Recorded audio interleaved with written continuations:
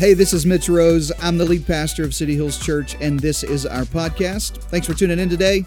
I hope this message encourages you, it inspires you, it challenges you to live your best life. Take a listen. Here's this week's message. But hey, we are in the last week of Locally Grown, this series. Come on, hadn't it been a great series so far? I hope God's been speaking to you. I know He's been speaking to me.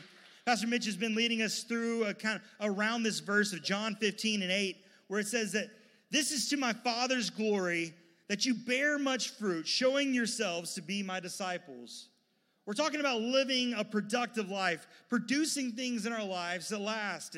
And Pastor has talked about, how every opportunity in your life is a garden, and that everything that God's given you and put in your hand is a seed.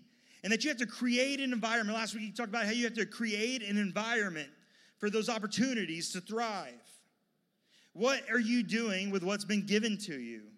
We've been talking about producing things in our lives that last and bearing fruit. And today, the question I want us to look at before we end this series is what will you do when you find yourself in a season of waiting? It's one thing to have the seeds. It's another thing to know that the opportunity is a garden. It's another thing to make sure that you have the environment for the seeds to flourish and to grow. But what do you do when you put the seed in the ground and now you have to wait? What do you do when you have to wait? I know we live in it's nice to be able to go to Home Depot or Lowe's or Walmart and buy a tomato plant that's already, almost bearing tomatoes, and you put it in the ground and you say you're a gardener. But it's another thing to be able to put a seed in the ground and then have to water it, and then go back the next day and water it, and then go back the next day and water it. And you always have to water it because there's never rain here. And so you're just watering it and waiting and waiting and waiting. And then one day, it finally produces fruit. The fruits of the Spirit, when it talks about it in the book of Galatians chapter 5, it says, but the fruits of the Spirit are love, joy, peace, patience, kindness, goodness, faithfulness, gentleness, self-control. Right there between peace and kindness is this word patience. Now, whenever I told my wife, she asked what the topic was for this sermon, I told her patience. She literally laughed in my face. She said, you're going to be the one talking about patience. I've seen you on the highway. I've seen you with our baby. You're going to be talking about patience? This is going to be good. I don't know if God's going to speak to anybody, but I hope He speaks to you. I was like, babe, we had a prayer meeting later, but we're talking about patience because it's one of those fruits of the Spirit, and we have to cultivate that in our life because there's going to be seasons where God speaks something into your life, but it's going to be a minute before He brings it to fruition. Patience and waiting is hard, though. And often in the little things, it frustrates us so much. Like waiting in traffic. If you're not from San Antonio and you move to San Antonio, it's a little frustrating. It's a little frustrating when you're trying to merge onto I-10. And you kind of get this, it's not even a race. In some cities, you have to just hit the gas and get on the highway or else you're going to get run over. But in San Antonio, maybe San Antonio natives just have a natural born patience because they kind of slow down. You're coming up, you're merging, and they slow down, and then you slow down, and you're just like, are we just going to just stop here? Or who's going to get on the highway and who's going to get off? But you got to have patience in traffic, and waiting in traffic just kills me. Or waiting in a line at the grocery store. Nothing worse than having to, I'm an online guy because I don't want to have to wait. We went to the grocery store yesterday. We went to the grocery store for a couple things. Came out with a whole cart full. That's a different sermon for a different time when we talk about finances and sticking to a budget. But waiting in the line, we're walking up to the line, and there's just crowds of people because we decided to go to the grocery store on a Saturday, and there's just everybody's there, and I'm just sitting there just thinking which line to go to, which line. And my wife just finally grabs me in the arm and says, just stay in this line. It'll work out. Just stay in this line. But waiting in the line is frustrating, or waiting for food. Have you ever been to a restaurant and you order your food and you kind of look and you're like, well, it's been a while. I don't know if they had to go kill the cow and then bring it in or what, but waiting on your food is so frustrating. Or waiting in a waiting room. at a doctor's office where you scheduled an appointment, but you still have to wait. And you're looking, I'm like, this is the appointment you made me schedule, but I'm waiting. And then waiting, when you go back into the room and you wait on the doctor for some more. And I'm like, did y'all know I was coming? You made me schedule this appointment. But here we are waiting. And that's all good. And, it's kind of funny when we talk about these little things. But what about the big things in our life? What about when you're waiting on a job, when you're waiting on your career to take off, when you're waiting on that startup company to kind of finally catch some traction and take off? What if when you're waiting for a wife? Anybody? See anybody? Oh, there's a few waiting on a wife. That was me for the longest time. Sometimes you just have to just go on some dates. That tend to help me whenever I decided, you know what, I'm actually going to be proactive. Different sermon, different time. Maybe you're waiting on a spouse. Maybe you're waiting for a child. Maybe you're waiting to buy that house. Maybe you're waiting for that healing in your body. Maybe you're waiting for that loved one to finally come to Christ. Maybe we're just waiting.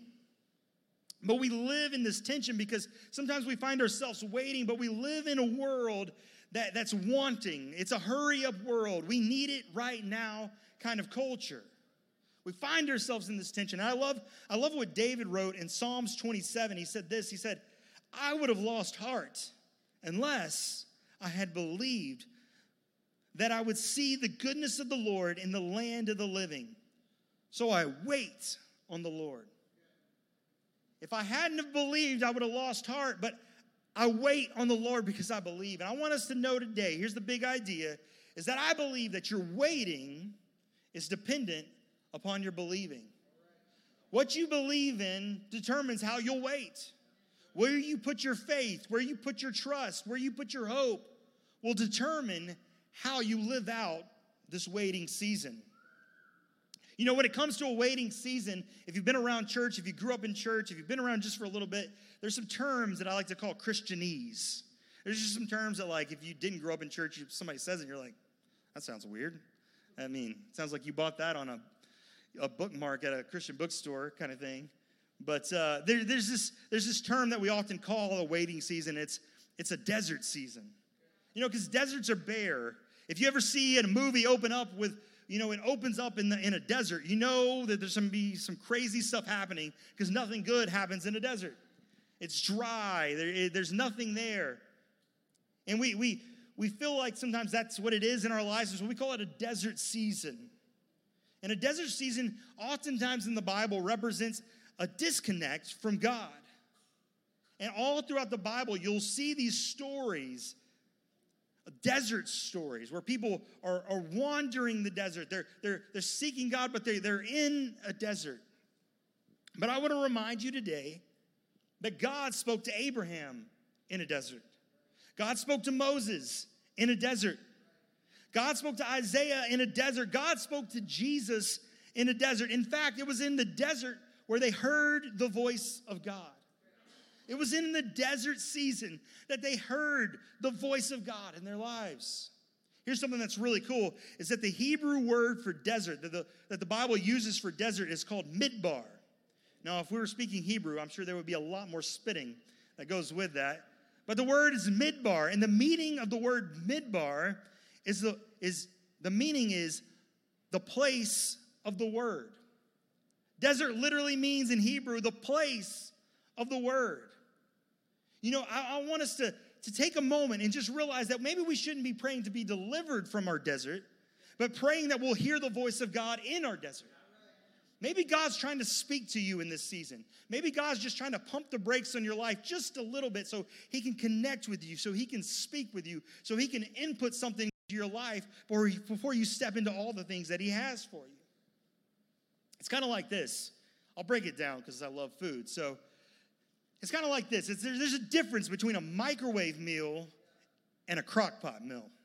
There's a difference between a microwave ready, it's going to be out in just a couple minutes meal, and a crock pot meal.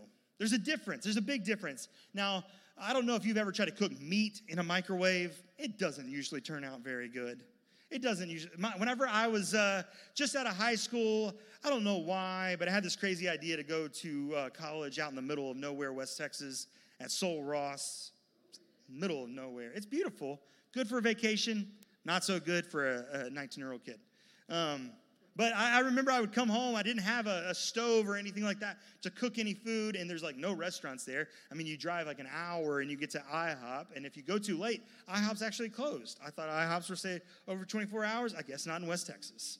And so I would come home, and my mom would help me. We would ground up a bunch of ground beef, and then we kind of portion it out and put it in vacuum seal bags and vacuum it, and then freeze it, and then I would take it back to school with me and put it in the freezer. And then I'd pull it out, and I would actually make hamburger helper in the microwave. It was as gross as it sounds. But whenever you live out in the middle of nowhere and there's no good options, you just do what you got to do.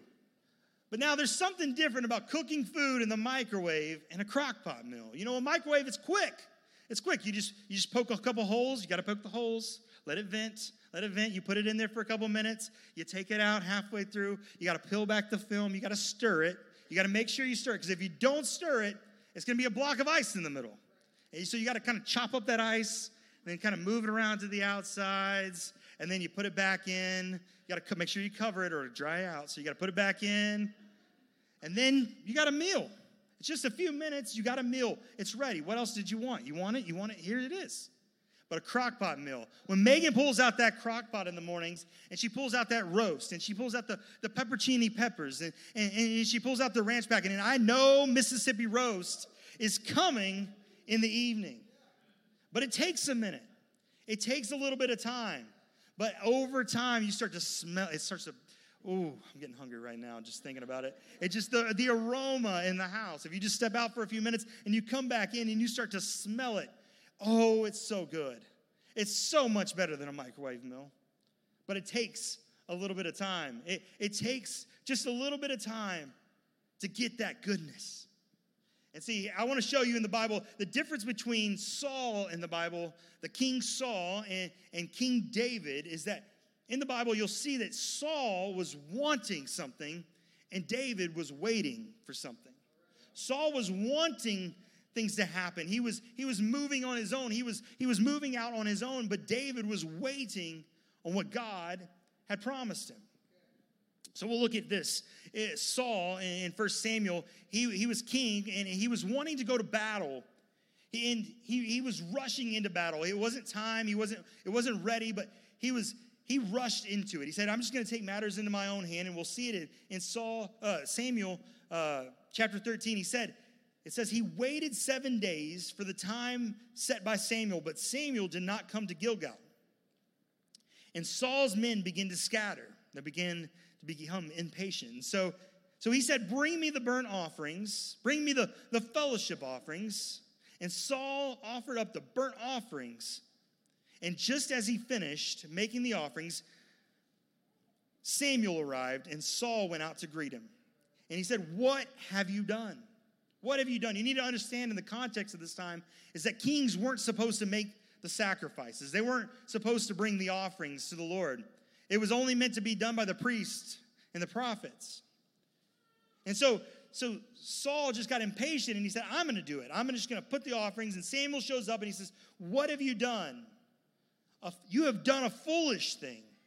You have not kept the commands of the Lord that the Lord gave you. If you had, you would have established your kingdom over Israel for all time. But now, your kingdom will not endure. The Lord has sought out a man after his own heart and appointed him ruler of his people, because you have not kept the Lord's commands. You see, Saul couldn't wait. Saul took matters into his own hands. He knew God had called him into a battle, but he didn't want to wait on God's instruction on how to get into the battle. He wanted to do it on his own. Samuel actually asked him, he said, why did you do that? And he said, I felt compelled. Most of the time in a waiting season, if we're not careful, we'll feel compelled to take matters into our own hands. We'll feel compelled to step out on our own. We'll feel compelled to tell them what we really think instead of letting God work it out. We'll feel compelled. And as Saul rushed into this, it cost him his kingdom. as Saul rushed into battle, took it into his own hands, it cost him his kingdom. And I want to tell us today, I want to tell you today that when you rush into something, you're risking losing something. You're risking, it comes with a cost when you rush into things. When you rush, we've all been there when you rushed into something and you thought, oh, I should have waited. I should have waited.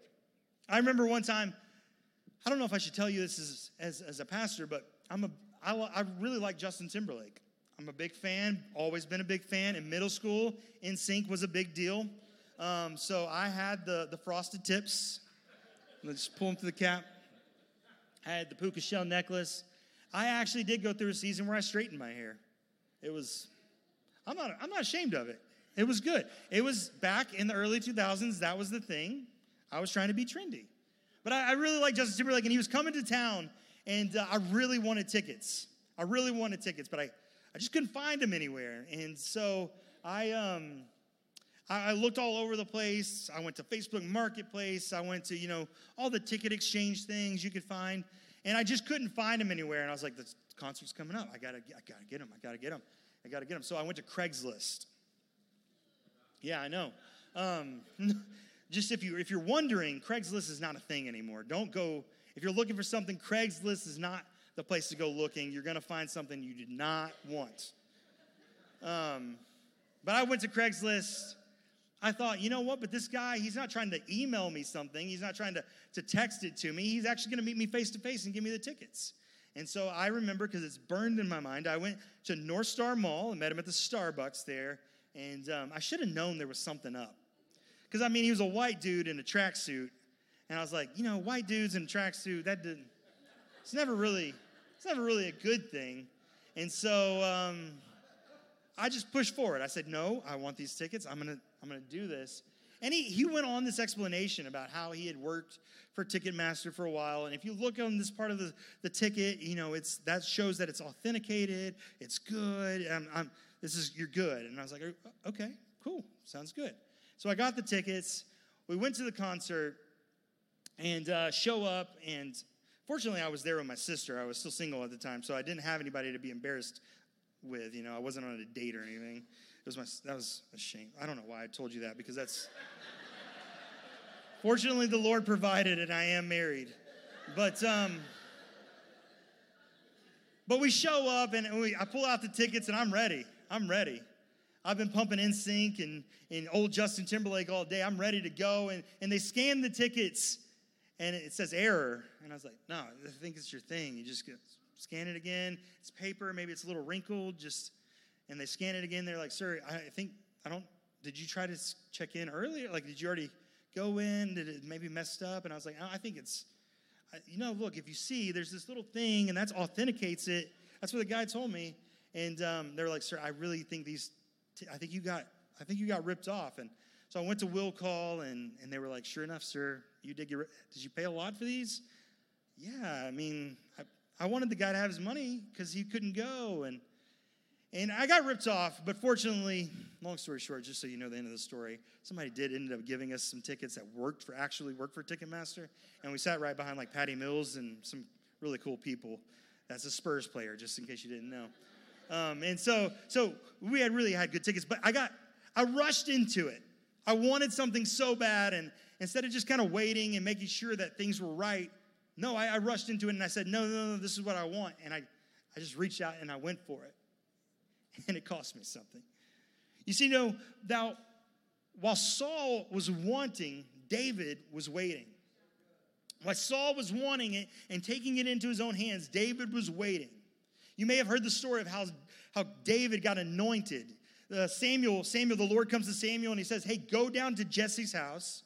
You'll find one of his sons there, and he is who I've chosen to be the leader of my nation, of my kingdom. And so Samuel goes to the house, and he brings out all the sons. You know the story. They're all good looking. And he says, no, not him. I know he's got big biceps. He does no, not him. He looks like a king, but he's not. And so do you have any other sons? And then Jesse brings out David. He goes and gets him from the fields shepherding sheep, and he brings out David. And in 1 Samuel 16, it says this. It says, and then Samuel took his horn of oil and anointed him in the midst of his brothers, and the Spirit of the Lord rushed upon David from that day forward. The Spirit of the Lord rushed on David. Now, when you hear that story and you hear how the Spirit of the Lord rushed on David, he was anointed. He had this massive encounter with God. God imparted something into him and told him his destiny, told him what he had for him. You would think David would go straight from that moment straight to the throne. But no, the only rushing that happened was David went back out to the sheep. David went right back out to the field where he had been. David went right back out to shepherding sheep, back to just the normal stuff. And we need to understand that oftentimes when we have an anointing experience, we have an encounter with God, where God speaks to you, where God tells you something, where maybe you feel like God is going to move in a situation, we still have time to wait for our appointing. We still have time. We've been anointed. God spoke into your life, but there's some time that God needs to work some things out in your life. So, in our remaining time, I want to give you 3 things that we can learn from David's waiting. 3 things we can learn from David's waiting. First, in David's waiting, it reveals preparation. It reveals preparation. You see, David wasn't ready for the role yet. He had been anointed king, but he wasn't ready to be king. At that point, David, all he knew was how to shepherd sheep. All he knew was he was the youngest child, and he probably just got whatever he wanted, because that's what the youngest children usually get. It's whatever they want. Y'all are all young children. I'm sorry. But as the oldest, you get away with everything, okay? You get away with everything. But David wasn't ready. He wasn't prepared. In the waiting season of David's life, he took down lions and bears. He learned how to defend his sheep, which led him to taking down a giant and learning how to perform on a battlefield. And then he learned how to handle family rivalry and how to handle people in conflict resolution. He learned how to handle that. He learned the rules of the palace. He learned by serving Saul. He learned how the palace operated, how the kingdom operated. And then he learned how to gather people and make armies. There was a season in David's life where he was on the run. And the Bible talks about how there would be these wanderers and these drifters. And David would take them and make an army. David had so much to learn. And he took this season and he became prepared. Maybe in your waiting season, God is preparing you for what's coming next in your life. I just want to tell you that maybe in this season, God is preparing you for what's coming next in your life. It's like right now we live in a digital world, so you can take your picture and you can have it right there. My parents always ask me this with a baby. They're like, why y'all need to do a photo shoot? And I'm like, I take pictures of the kid all day. Why do I need to do a photo shoot? Why do I need to pay somebody? But there's something special about taking the time, taking that film, like old school, just into that dark room and going through the process of developing the film and then bringing out the final product. And I want to implore to you today that maybe God is using this season just to develop you, to prepare you, because he has something greater for you. I heard it say this way before, that if what's inside of you can't sustain you, then what's on you will crush you. Maybe God's trying to put something inside of you that will hold up in the next season of your life.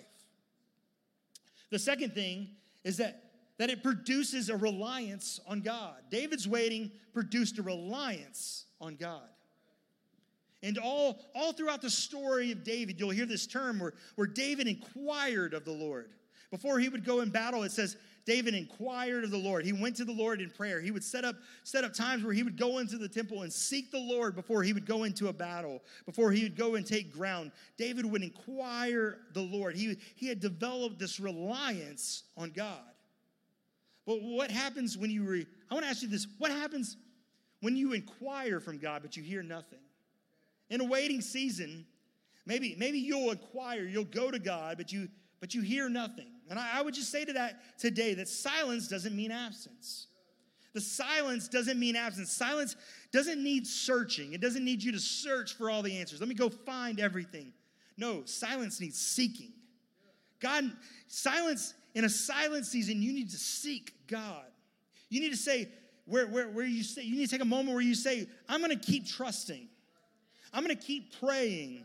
I'm going to keep believing. I'm going to keep reading. I'm going to keep going. I'm going to keep trusting.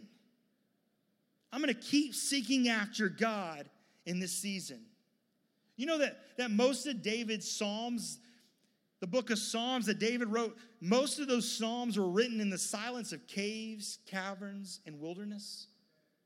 It was in the middle of a silent season that David would have a revelation of God that would sustain him through his reign as king. When you're in a waiting season, maybe, just maybe, God is developing an intimate reliance on him. Maybe God's wanting to develop something in you. I remember being in Bible college, and Jordan and Taylor and Brody and Julie, they went to Bible college in Alabama. I'm all for Alabama. Half of my family's from Alabama. I'm Roll Tide, by the way, so Roll Tide.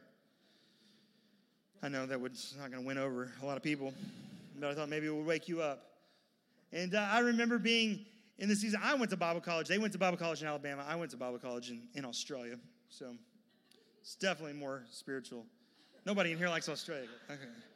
But anyway, I went to Bible college there, and I remember when you go to Bible college in another country, it sounds amazing. You're going to be on the beach. You're going to get to do this. Maybe you'll go to the Great Barrier Reef. Maybe you can see the Sydney Opera House, except for the fact you're broke.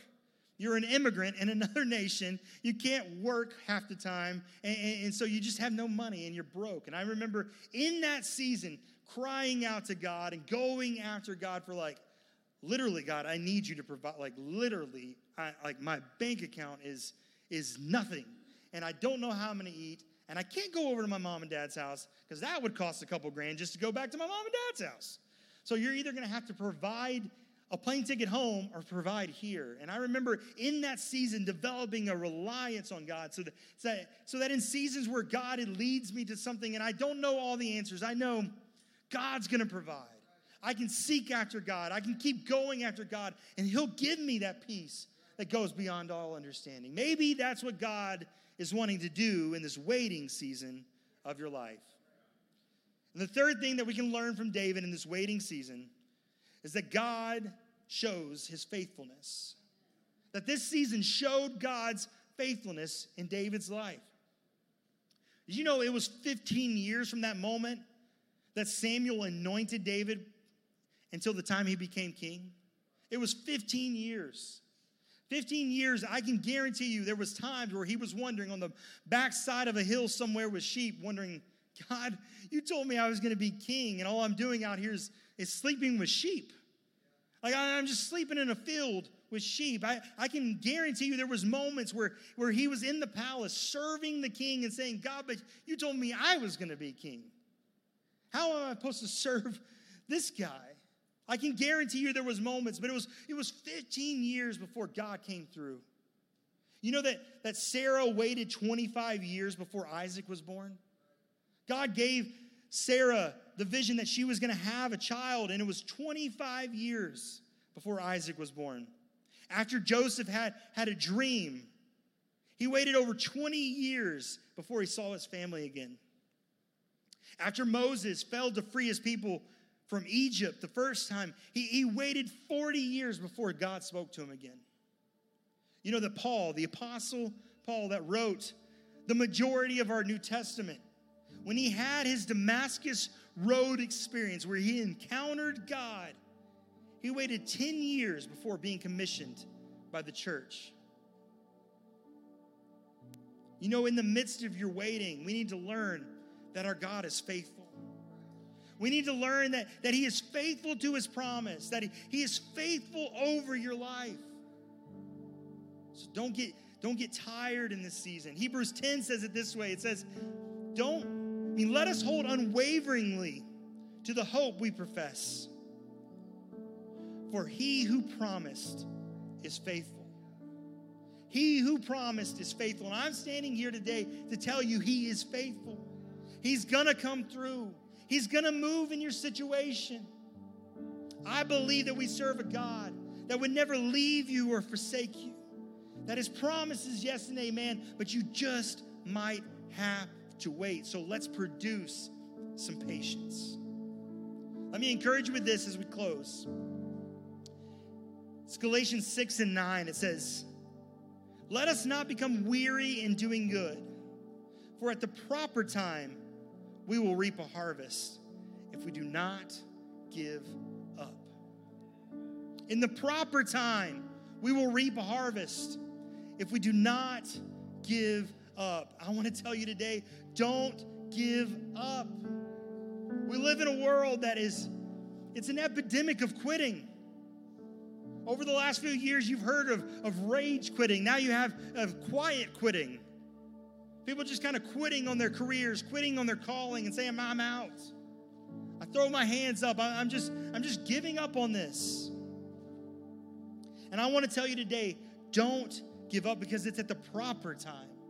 It's at the proper, not our time, but the proper time that God's going to come through. I want to tell you it's worth it. God's moving in your situation. So keep waiting. Keep producing patience.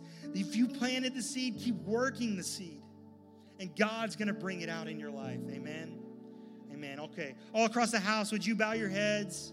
Let's go to God in prayer in this moment. Maybe you find yourself in that waiting moment.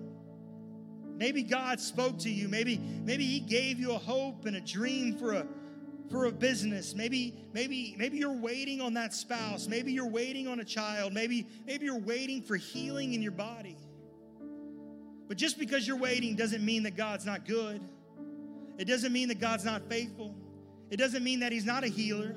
It doesn't mean that He's not a provider. It just means it's not the proper time. So in this moment, I just want to pray over you. Would you just put your hands out and let me say this prayer over you? God, I know you're here in this place where your word says that where 2 or 3 are gathered, God, that you would be in our midst. And I know you are here today, and I know you're speaking to us today. And I pray, God, that your word would sit on our hearts, that it would encourage us to know, God, that you're just working something out in our lives because you have something greater for us. I pray that you would meet us right here in this moment. I pray that you would meet the person that's sitting there waiting for you to fulfill the thing you anointed them with, that you anointed them for. I pray that you would move in this season, God. Give us courage and boldness to walk out of here knowing that you're in control, that you're working on our behalf. And we believe all of that today in Jesus' name. Amen, amen, amen. Come on, would you put your hands together and give God a praise? Thank you for joining us today, and a special thanks to those of you who give generously to this ministry. You know, it's because of you that we're able not only to bring this message to you, but we're able to offer hope and life to the San Antonio Hill Country and beyond. So if you'd like to give today, you can visit cityhillstx.com right now. And if this message blessed you, why don't you click subscribe or share this message with your friends on your socials. I pray it's a blessing to others in your world. Thanks again for listening today. God bless you.